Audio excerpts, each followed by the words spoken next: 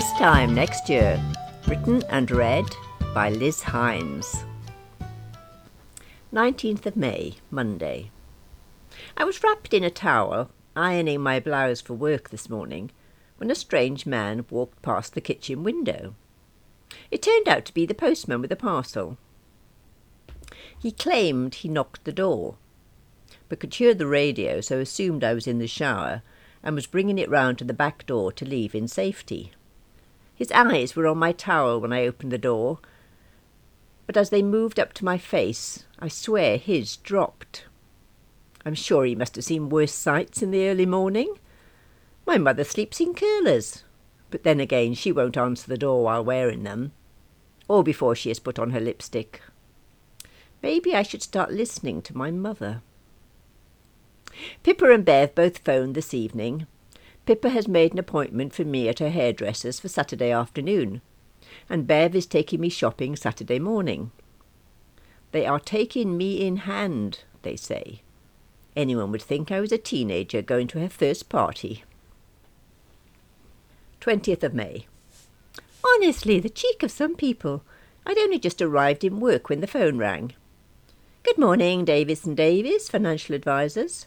Oh, good morning. This is David Davis. I would like to speak to your young Mr. Davis, please. Certainly, Mr. Davis. I'll put you through now. I transferred the call, put down the phone, and carried on opening the mail. A minute later, the phone rang again. Good morning, Davis and... You cut me off. What? You were supposed to be putting me through to young Mr. Davis, and you cut me off. No, I didn't. I assure you, you did. And I assure you I didn't. It must have been your mistake. I cut myself off, you mean? Precisely. Why would I want to do that? I have no idea, but you obviously did. I didn't. You did. Oh, for heaven's sake, this is turning into a pantomime. What happened to the customer is always right ethos? I took a deep breath. One moment, sir. I'll connect you again. Once again, I was amazed at the cheek of the man. Anyone would think I didn't know how to operate a telephone. I've never cut anyone off before. Well, not for a long time, anyway. I was still muttering under my breath when young Mr. Davis came out of his office and said, Alice, could you email the Vive Mort Fund information and an application form to David Davis, please, when you've drunk your coffee? I have his email address here. You know the information I mean? Oh, yes, of course, Mr. Davis. I quickly found the information that was required and attached it to a very polite email. I even included my wishes that he should have a good day, and I resisted the urge to add, in spite of spoiling mine, again. 10 minutes later I noticed an email from David Davis arriving.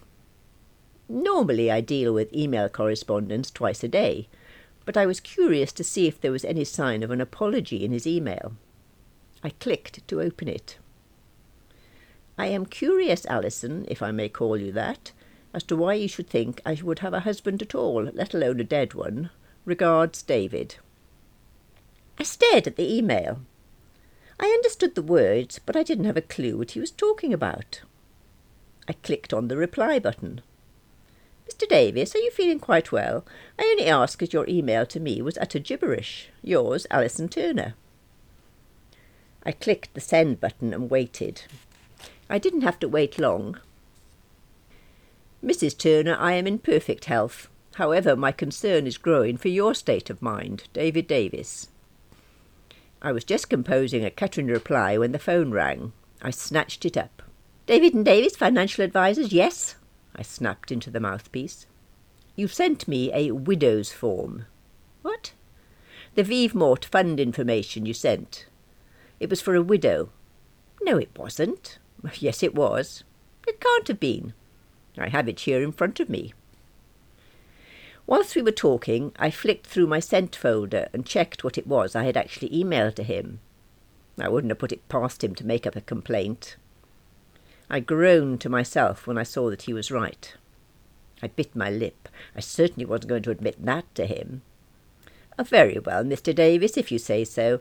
I'll resend the information straight away. The correct information this time? Of course. Will there be anything else? No, that's all, thank you, Mrs. Turner. It's Ms. actually. Then, thank you, Ms. Turner. 23rd of May, Friday. Success at last. I found a simple black top to wear with my old, but still smart black trousers, and I'll finish off the outfit with the gold chain necklace that Brian bought me for my 40th birthday. I phoned Bev to tell her there was no need for us to go shopping in the morning, but she insisted that she'd have to come round to inspect me.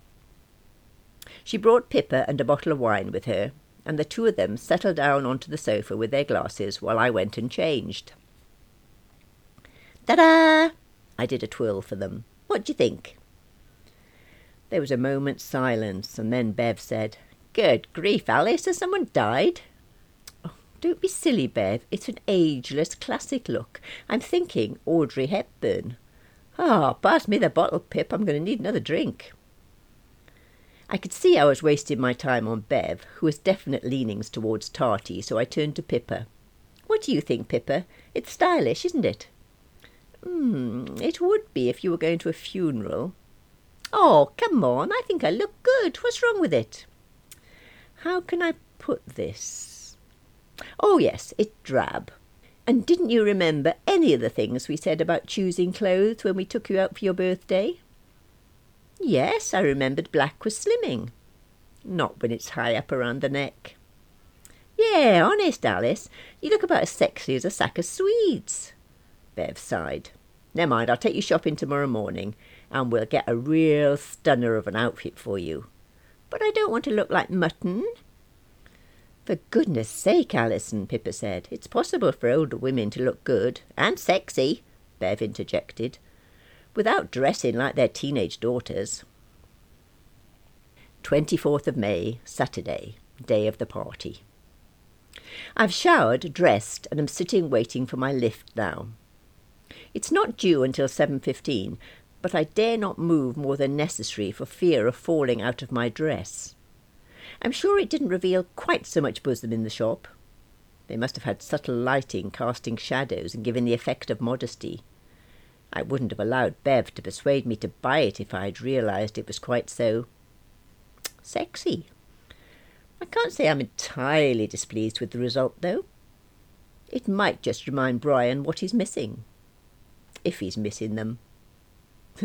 Probably not with Bimbo to distract him. I'm not looking forward to this evening. I can't avoid speaking to Brian, but really I cannot make small talk with the woman who stole my husband. I also hope these shoes wear in quickly. Although there's so little of them, they're more likely to wear out before wearing in. I should never have allowed Bev to talk me into them. I managed to walk from the bedroom to the living room with the aid of the wall, but a dance floor might be more difficult. I'll have to keep a tight hold on my partner. I just hope Anthony is worth keeping a hold on. Anthony has offered to drive us all, Bev, Simon and me, Adam is meeting friends in the pub beforehand, to the party, as he doesn't drink. I can't decide if his teetotalism is a good or bad thing. Good, he will not do anything to embarrass me in front of Brian and Bimbo.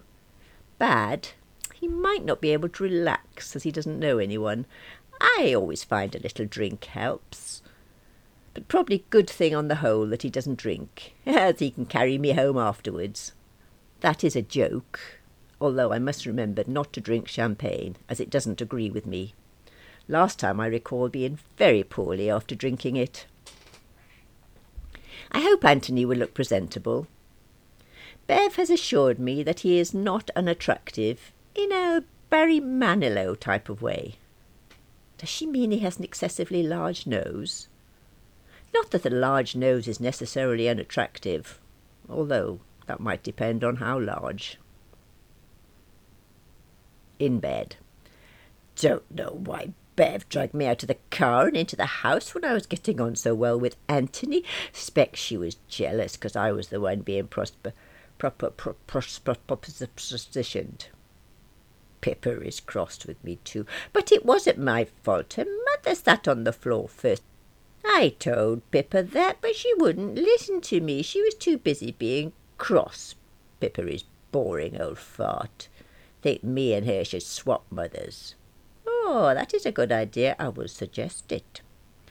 Bed now, on my own, as usual. Anthony's nose isn't that big either, not compared to an elephant. 25th of May, Sunday. Oh, I feel dreadful. It must have been the champagne toast. Obviously, I was not born for the high life. I can't remember much about the party. I hope I didn't do anything embarrassing. I've just read last night's diary entry. Why was I sitting on the floor with Pippa's mum? Did Anthony really proposition me? Oh dear, I better phone Bev to check. I was feeling rough before. I am overcome now. Bev told me that the reason I was sitting on the floor was that Pippa's mum was teaching me a dance that is much favoured by drunken holidaymakers in Ibiza. It involves sitting between each other's legs and rowing. This was after we had done the birdie dance, Superman dance, and Simply the Best. And that was after I had insisted on clearing the dance floor so I could dance the tango with Pippa's dad. Which would have been all right if at least one of us had known how to do it. We got a round of applause apparently, but only because Pippa's dad retrieved the rose from my cleavage with his teeth. Bev went on to tell me that the reason she had dragged me out of Anthony's car was to prevent me dragging him, unwillingly, to my bedroom. When he refused my offer of coming in for coffee, saying that I ought to be in bed, I grabbed him and said, "Come on then, gorgeous." Oh, Bev's fairly sure that Brian and the bimbo had left before I kicked off. I do hope so. And at least I won't have to see Anthony again. Should I apologise to Pippa? But it was her mother who taught me the dance after all, and I am the one left scarred by the tango. But maybe I should adopt a slightly repentant tone when I speak to her.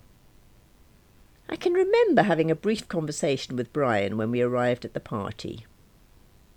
I also recall turning sharply and attempting to walk away when the bimbo joined us.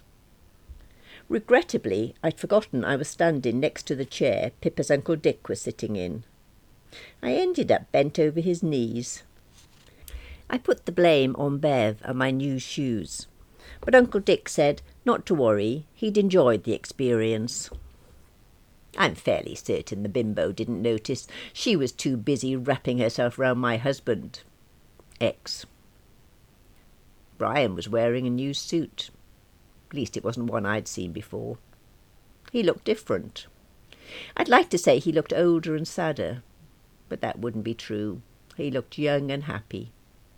I'm glad for him, really I am. No, I'm not. I wish he were miserable and regretting what he'd done. I don't think I'd want him back, but I do want him to want to come back. I hope Anthony turned me down because he was a gentleman, not because he didn't fancy me. I definitely need a new man in my life.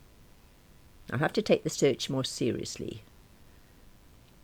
Lunchtime. Adam finally emerged from bed 10 minutes ago. He greeted my surprisingly bright "Good morning" with silence and a look that would have frozen penguins in their tracks. "What's that for?" I asked. "I think you know," he said.